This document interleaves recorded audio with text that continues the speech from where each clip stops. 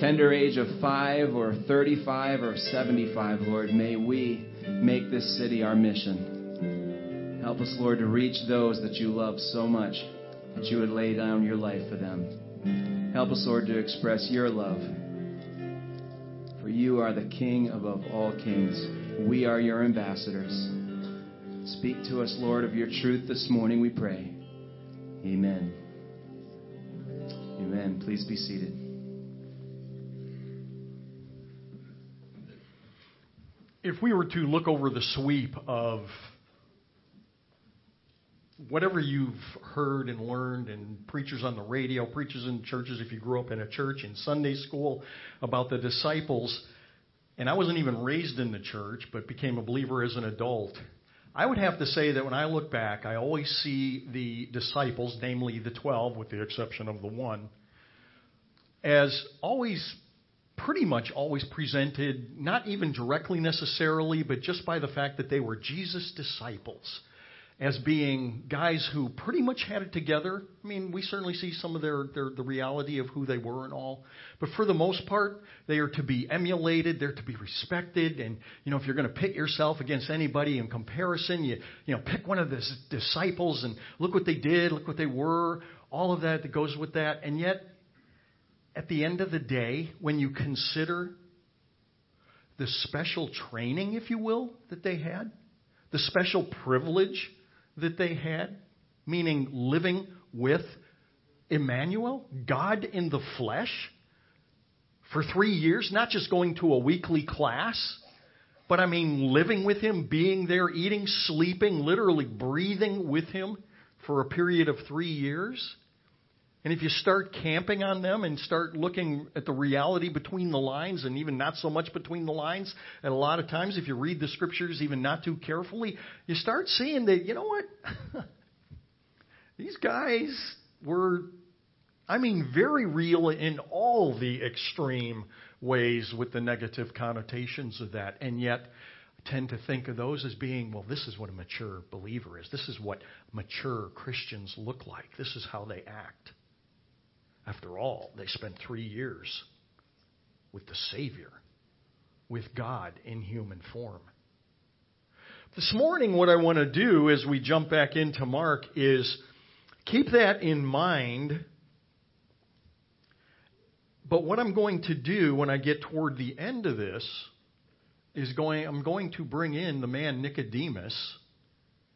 And we're going to look at Nicodemus put against the backdrop of the disciples and make some important, I hope, applications concerning that. So where we are this morning in Mark chapter 14 is we are leading right up very quickly to all that takes place. We're still in Passion Week in the Garden of Gethsemane. And Jesus there in the garden is going to give them a hint as to what lays ahead. In Mark 14, beginning in verse 25, just for some immediate context, "Truly I say to you," Jesus speaking, "I will not drink again of the fruit of the vine until that day when I drink it new in the kingdom of God." And then Mark adds, under inspiration of the Holy Spirit, of course, "And when they had sung a hymn, they went out to the Mount of Olives." So Jesus has just had what will be His last earthly meal with the disciples. But of course it's more, and I trust we know that it was much more than just a meal. It was in fact the Passover supper, which by God's intention and design all the way back from its inception in Exodus about the Passover is just full of meaning about the very situation that they are now entering into on the timeline of history, even though it was something that was implemented 1,000 years earlier. The Passover meal that Jesus just had with them was always indicative of the ultimate victory and the security and the certainty of the salvation, pointing to a future result which is yet to be realized by them and even by us, and that is pointing to that day of perfected fellowship or perfected communion with our Heavenly Father. And this was an annual observance. And now Jesus says that until that He will not partake again of such a meal again until the promise of that heavenly union of the faithful is realized. And then again, Mark added that they sang a hymn. Well, the hymn that they sang, because it was part of the Passover ritual, was called the Hallel. It is the word from which we get our word hallelujah. Hallel means basically praise. Luya, the contracted form of Jehovah, simply means praise the Lord, which is why we say hallelujah. It means praise the Lord in Hebrew. Well, the Hallel was something that was sung, and it really derives from and was recited from Psalm 115 to Psalm 118. As we get to Psalm 118 and even toward pretty much the end of Psalm 118, this is what we read, and this is what they were singing. The right hand of the Lord does mightily. The right hand of the Lord exalts. The right hand of the Lord does mightily. Now remember where they are again. They're taking the Last Supper, and then they're headed for the Garden of Gethsemane and all that that means. I shall not die, but I shall live and will tell what the Lord had done. The Psalms of the ancient Hallel foreshadow the events at the time of this supper and what is about to take place. And in what is a real mixture of emotional content, sort of bittersweet, is Jesus says something very startling, which is emphasized in our text by the juxtapositioning. That means the location of the verses to the preceding verses. It's emphasizing the startling nature of Jesus' statement. Again, remember, they all just finished eating and they just finished singing what is the praise, worship. And Jesus says, taking some liberty here, oh, isn't that sweet? You guys are singing your hearts out. You're singing the Hallel. It's a really nice spirit of worship right now. Are you feeling good? Y'all upbeat and confident in the words that you're singing in your worship of me? That's what I imagine going on. Then Jesus says the startling thing. You will all fall away. Here you are in your reverie and in worship, and I tell you, you will all fall away. Momentary application. True confessions from yours truly. When I see people in worship, when I watch a worship video on YouTube or something, because I'm looking for a new song or going over new songs that we're going to be doing in worship here on Sunday, and you know the videos are almost always, if they're not in a studio, they're from a mega church where there's thousands of people gathered in worship, and the lights are always very low, but then you got the colored, usually oftentimes a blue light background with even fog and smoke going up from the stage. Sometimes there's even a laser light show going on. And you look out and all you see are the little silhouettes of people there with their hands raised in worship and their bodies swaying and everything. And I look at that and honestly, I wonder how many of those worshipers are there with a purity, even given our fallenness, okay? I'm not talking about perfection now when I say purity, but how many are there with a sense of a purity of worship that if we go back only 6 hours in the day leading up to their time in worship, what were they doing? Or what the day before? What were they about the day before or the night before? What were they about the weeks before leading up to this event or whatever it was? Does their life mimic who we are seeing in that scene where they're up there and their hands are raised to God in worship and praise? And then what happens when that event is over? How many of those thousands walk out of there and return, which is undoubtful, to the fornications that they have been steeped in and are steeped in all the things that the culture has approved of, that God absolutely is abhorred by? How many of those who were there in that worship return to just the way things were exactly for more of the same? And I think about so many Old Testament passages. The one that came to mind, because it's nearest to the New Testament, is from the book of Malachi. And I have to give the context of the brief passage that I'm going to read from that book, because what we see, and what the passage relates to is the uber hypocritical worship of God's people, Israel. I mean, they had their worship services. They had the trappings. They were doing worship by the numbers. They were filling in the blanks of where God said, here's the blanks that need to be filled in. But God is pointing out to them the abject hypocrisy of their lifestyle, and yet still playing this game of worship. This is what we read in Malachi 3:5 now. I will draw near to you for judgment, and I will be a swift witness against the sorcerers, and against the adulterers, and against those who swear falsely, and against those who oppress the wage earner in his wages, and the widow and the orphan, and those who turn aside the alien and do not fear me, says the Lord of hosts. And this is to his people, Israel. Well, as a result of that, some of God's people got it. In verse 16 of Malachi 3, this is what we read. Then those who feared the Lord spoke to one another, and the Lord gave attention, and he heard it. And it was so impressive, apparently, that a book of remembrance was written before him for those who fear the Lord and who esteem his name. And how many times through the Gospels do you hear Jesus say, pertaining to the uber religious, you honor me with your lips, but your hearts are far from me. Well, the disciples just got done singing the praise, and Jesus tells them, yeah, that was great. You're all going to fall away. You're all going to desert me. And why does Jesus know that? Oh, because he's God. No, because he knows the words of the Torah and of the prophets and of the other writings. Zechariah has written, I will strike down the shepherd, and the sheep shall be scattered. But after I have been raised, I will go ahead of you to Galilee.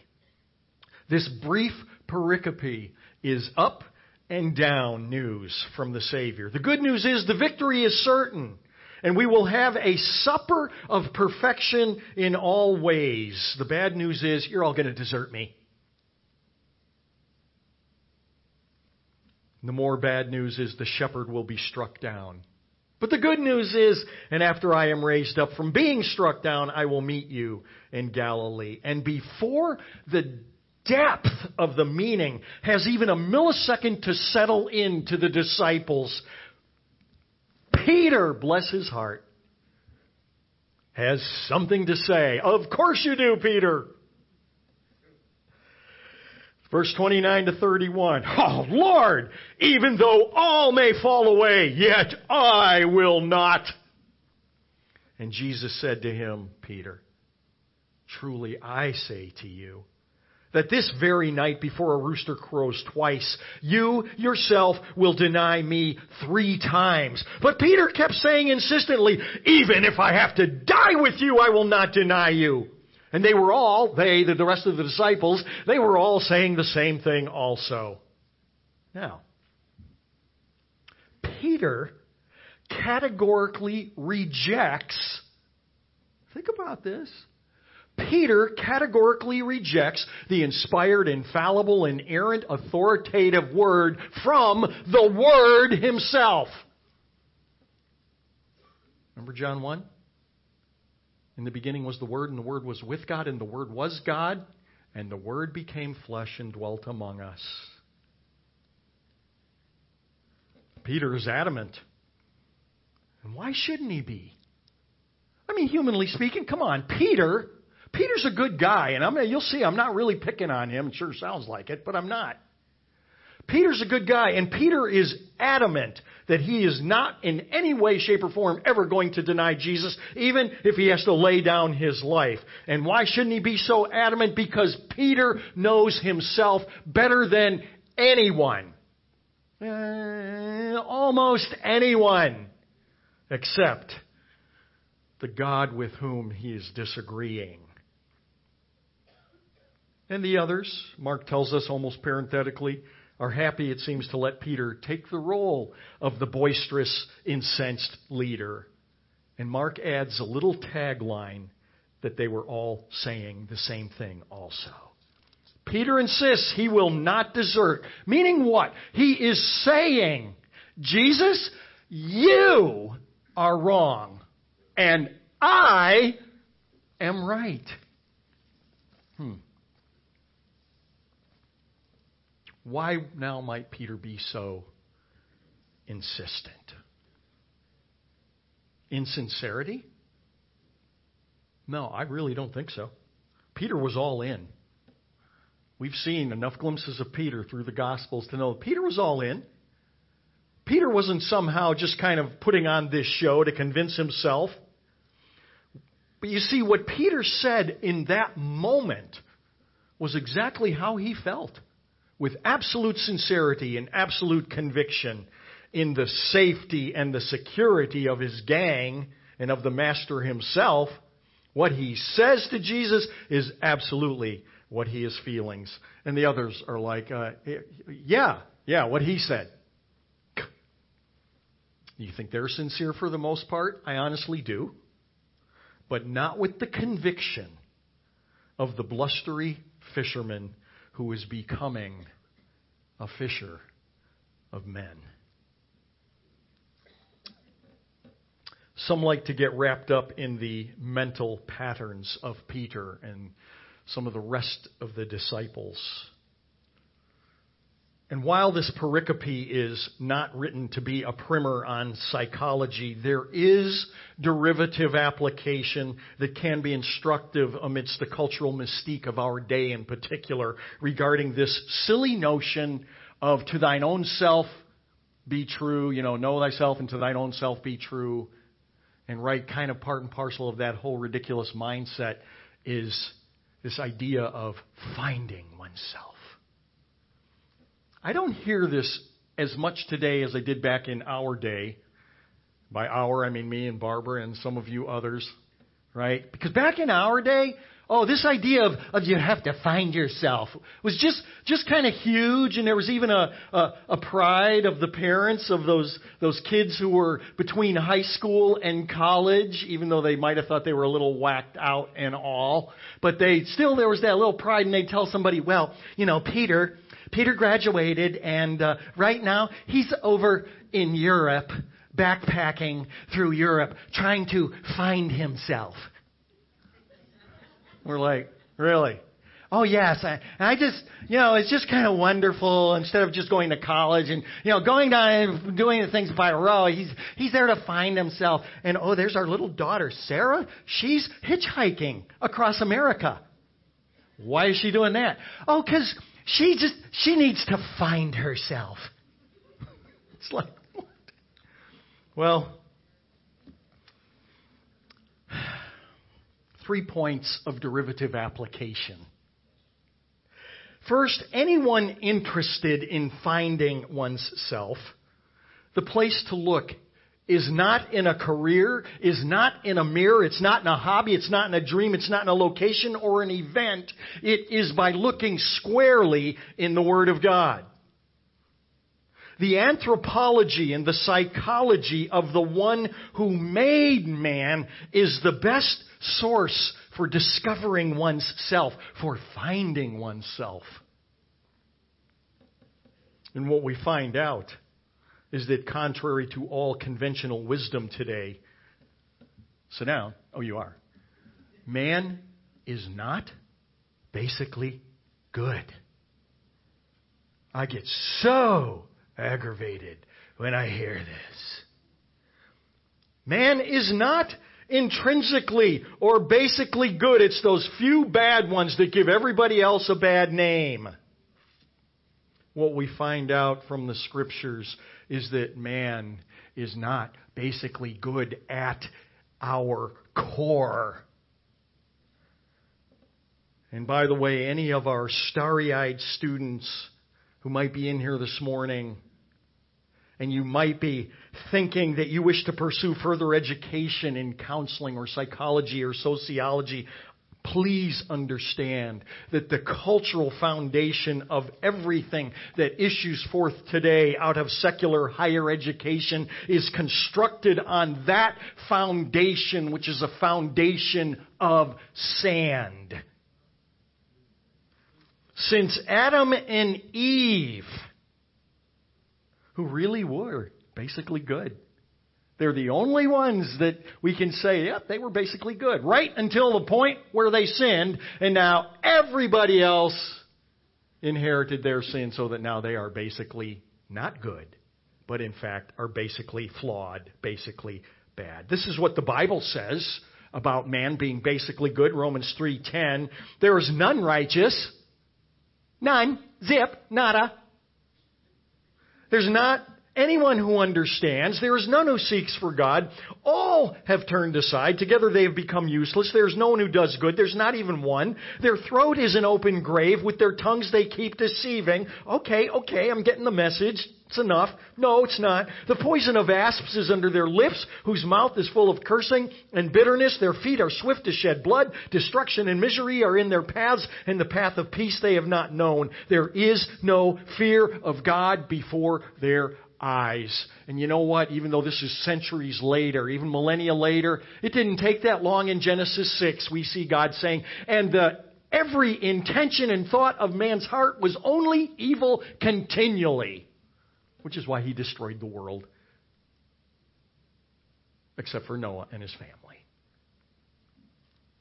Number 2, it's never advisable. I hate it when people say never. Oh, baloney. It is never advisable to argue with God. No matter how convinced, no matter how passionate, no matter how emotional you are, no matter how many reasons you can come up with to counter the living word about something which God has made clear. God's truth always trumps our truth. No exceptions. Point number 3. The only way you can even begin to build the foundation of truth with a capital T, by which to judge your truth and my truth with a small t, is spending time with and in the living Word. But as Peter and the 11 demonstrate clearly, that doesn't mean that we will listen. Well, Pastor, I know what God's Word says. But and you can fill in the blank with your imagination. Anytime you have a doubt, well, I know what God says, but just run back to Eden and spend just a few minutes there. It only takes a moment. So Jesus informs his followers that they won't be following too much longer. And the scene now shifts to the Garden of Gethsemane. Once in the garden, what happens? Jesus is there. Okay, he's there with all the 12. But they're at the garden, and now Jesus took Peter, James, and John with him to a different part of the garden, leaving the rest, the other 9, saying, okay, you guys just stay here. And Jesus takes off with Peter, James, and John. Now, we don't know this, but what do you suppose just might be going through the minds of the 9 who were told to stay back and wait? Well, let me just remind you of a few things here. If we go back to Mark 9, verse 30, this is old material from way back a bit. They went out, they being Jesus and the disciples, and began to go through Galilee, and Jesus did not want anyone to know about it, for he was teaching his disciples and telling them, the Son of Man is to be delivered into the hands of men, and they will kill him. And he has been killed. And when he has been killed, he will rise 3 days later. This is the first time that Jesus tells them that pointedly of what the future holds in store. This is a heavy, deeply emotional time. But they did not understand the statement, and they were afraid to ask him. So they got to where they were going. They came to Capernaum, and Jesus began to question them. He already knew. What were you discussing, by the way, on the way when I was there and kind of spilling my guts out to you? What were you guys discussing? I mean, when he say discussing, he means arguing about, because they were. But they kept silent. For on the way, we're told why they kept silent. Because what were they discussing? They discussed with one another, which of them was the greatest in the kingdom? Well, we noted back then that their discussion about who's the greatest was nestled right in the midst of Jesus again foretelling them of what is now about to come to pass concerning the truly and only great one. So Jesus gets to the garden and he has the 9 disciples sit down. He takes Peter, James, and John and goes off to another part of the garden. Given the passage that I just read in Mark 9, do you suppose that there might just be any kind of murmuring going on by the 9 as Jesus saunters off with the 3 without them all? It seems reasonable. And why Peter, James, and John, though? Why those 3?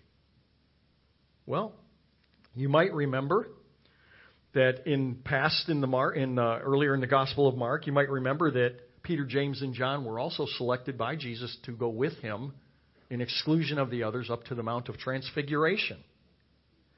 It was also Peter, James, and John that he took with him into the house of the synagogue official's daughter who had died, we're told in Luke 8, where Jesus raises that little girl from the dead with Peter, James, and John in tow. It's hard not to see that these 3, for whatever reasons, are standouts, if you will, among the 12. Now, does that mean that these 3 were favored or they were in some sense Jesus' pets? I don't think so. But let's face it, we're dealing with fully human people, including Jesus, fully human, fully God. The disciples, fully human. That in any kind of a situation where you take a dozen people and you bring them together to put their heads together and you're the leader and you're going to try and focus them on a particular task, purpose, or mission or assignment, and we're going to all do it together, and okay, we're going to have, you do this and you do this and you guys do this. There's always going to be standouts. That's just the way it is. If you've ever if you were ever assigned to do a class project with 3 or 4 other students, right? What happens? A leader emerges, the diligent, studious one emerges, and then I emerge. Hey, you guys take care of it. That's awesome. I'm in my little tank here, and I'm getting a buzz from the oxygen tab.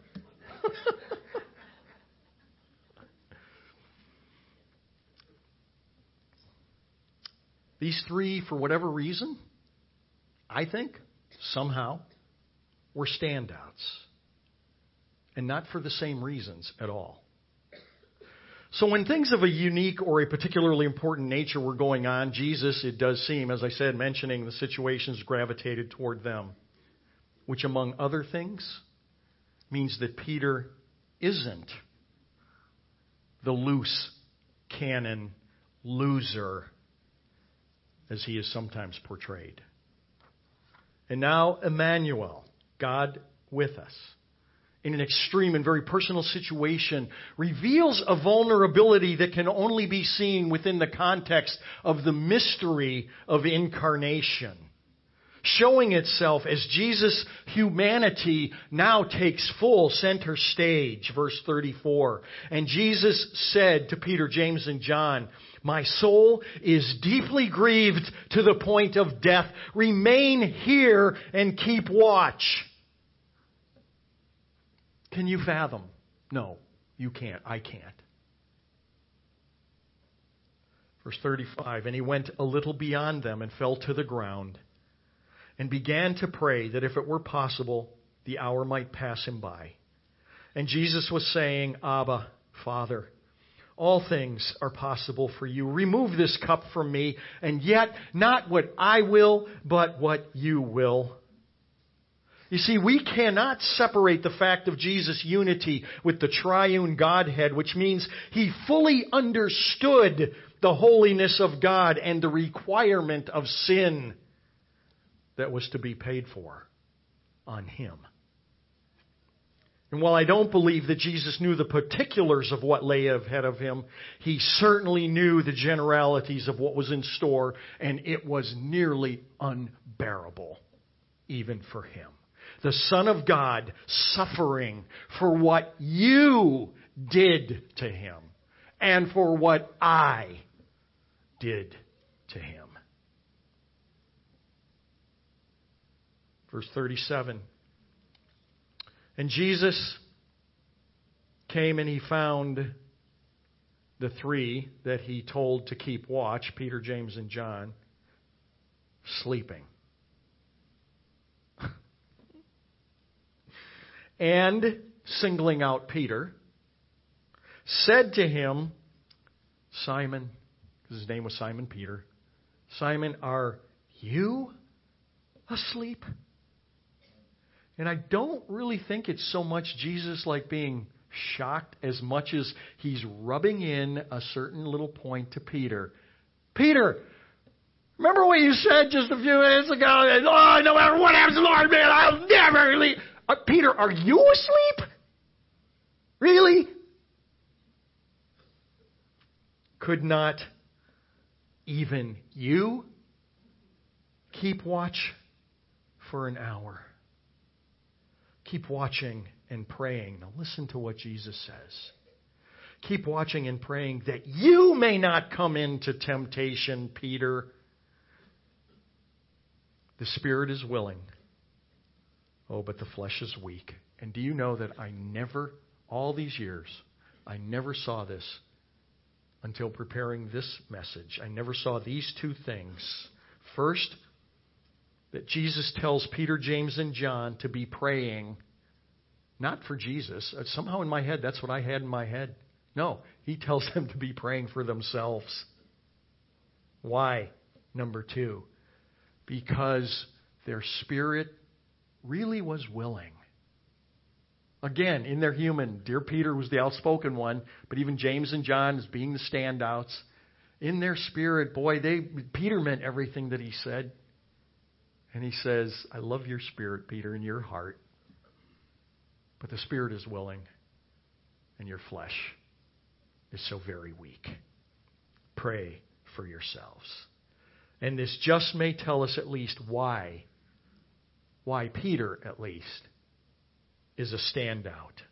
Peter was absolutely intensely sold out to Jesus, but like all of us, he was human, and even with the most sincere and passionate desires, failed. Big time. With the weight of the impending execution growing near, it seems Jesus gets up to solicit some extra prayer support, but even his three standouts are snoring. And this, by the way, is repeated 2 more times when Jesus awakens them to inform them that now he has been betrayed. We know what follows. Just as Jesus predicted, the disciples abandon him once he's captured. The knowledgeable, the privileged, the mature, all the disciples bailed. Not just Peter, but all of them bailed, all 12 who loved, ate, slept, walked, and lived and breathed with Jesus for 3 years. Now, think about Nicodemus. Nicodemus, not one of the 12. Nicodemus, in fact, a member of the party of the Pharisees who were Jesus' arch enemies. And now we think about this Nicodemus, who we know from previously in Mark, showed more boldness, showed more Christian or spiritual maturity in taking his stand on Jesus' behalf in very intense situations. Nicodemus. The disciples lived with Jesus for 3 years. They had personalized mentoring. They had individualized tutoring when necessary. Even remedial instruction. They not only saw miracles take place, but Jesus had them participate in those miracles. And some of them they even did themselves. And when push came to shove, what happened? They turned and they ran.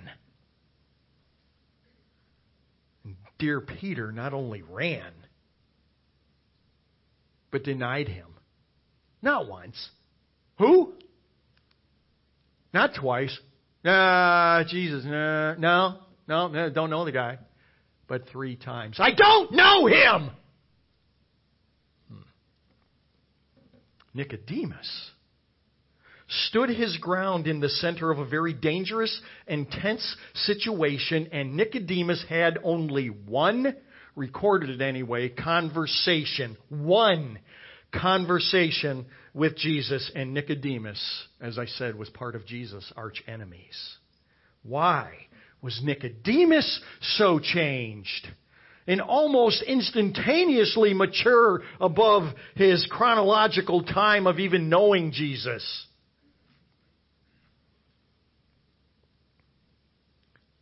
It was because God's rules were condemning by design. God's law, God's rules, God's guidelines, all condemning by design and impossible for anyone to obey and succeed. This Nicodemus knew with the depths of his being. He knew that he was hopelessly and permanently, he thought, lost. And so God did for Nicodemus and for us what no one could ever do for themselves. And for Nicodemus, such a gift, such an offer, could only be accepted with gratitude. So when the bad people from Nicodemus's posse come, in John 7:44 we read of it, they wanted to arrest Jesus. Nicodemus said to them, our law, Nicodemus now, who's one of them, who's one of the party that want to arrest Jesus with the goal of getting rid of him permanently. Nicodemus stands in that environment amidst his peers and say, hold everything. Our law does not judge a man unless it first hears from him and knows what he's doing. Does it? He knew darn well it didn't, and he knew that they knew it didn't. Do you realize the boldness that took? They, meaning his own peeps, the Pharisees, answered him, oh, you're not also from Galilee, are you? Wow, how quickly your friends turn. Nicodemus didn't cave. And abruptly the passage ends, and what are we told? Everybody went home. What? Yep. Nicodemus did not cave, and everybody went home. The only other time that we hear of Nicodemus with Jesus is after Jesus is dead. After these things, John 19:38, Joseph of Arimathea, being a disciple of Jesus, but a secret one for fear of the Jews, asked Pilate that he could take away the body of Jesus. Nicodemus, who had first come to him by night, the only conversation he had with Jesus, also came bringing a mixture of myrrh and aloes about 100 pounds weight. So they took the body of Jesus and bound it in linen wrappings with spices, as is the burial custom of the Jews.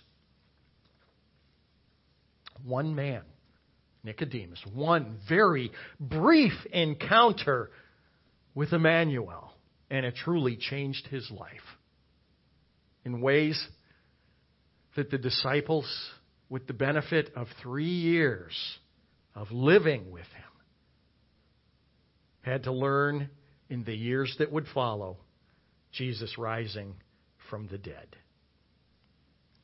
It is no surprise that the body of Christ through the ages is packed with people who have been raised in the church, and yet who have been to conferences and camps and have done studies and who parrot the right words, but when push comes to shove in the arena where faith becomes real, where the measure of how much like Jesus they are, which is the only real measure, by the way, of Christian maturity,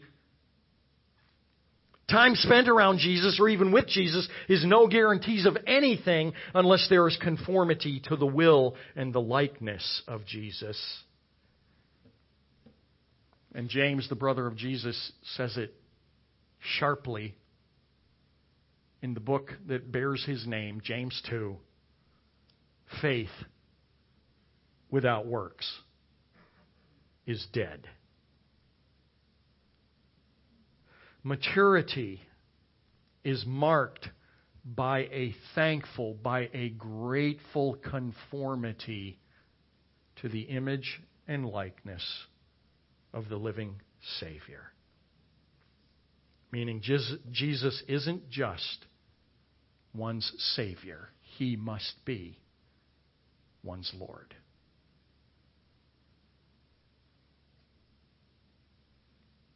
Is He your Lord today? Don't answer that lightly or quickly.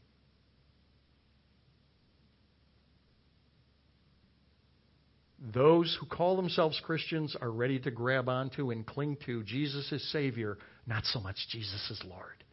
I know what God says, but I. No, there is no but I.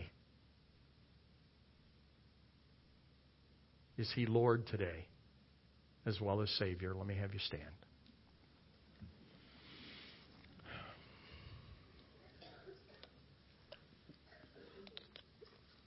Father in heaven, before my brothers and sisters, more importantly, before you, I will not stand here and pretend, Lord, that you are Lord all the time, every day, in every way in my life. But Lord, I will say before you, as you know better than I even know, I do love you as Savior and as Lord. And I am learning on how to relinquish and what to relinquish to bring myself, with your help, into conformity with your holiness, not in order to gain the promise of heaven. You've already given me that, but because you have given me that. And it is the least I can do to say thank you. God, break the hearts of all the people that wear your name in the church universal. For the duplicities and the hypocrisies and the blasphemies of unholy worship, clinging to the vile sins for which you died. In your name I pray. Amen.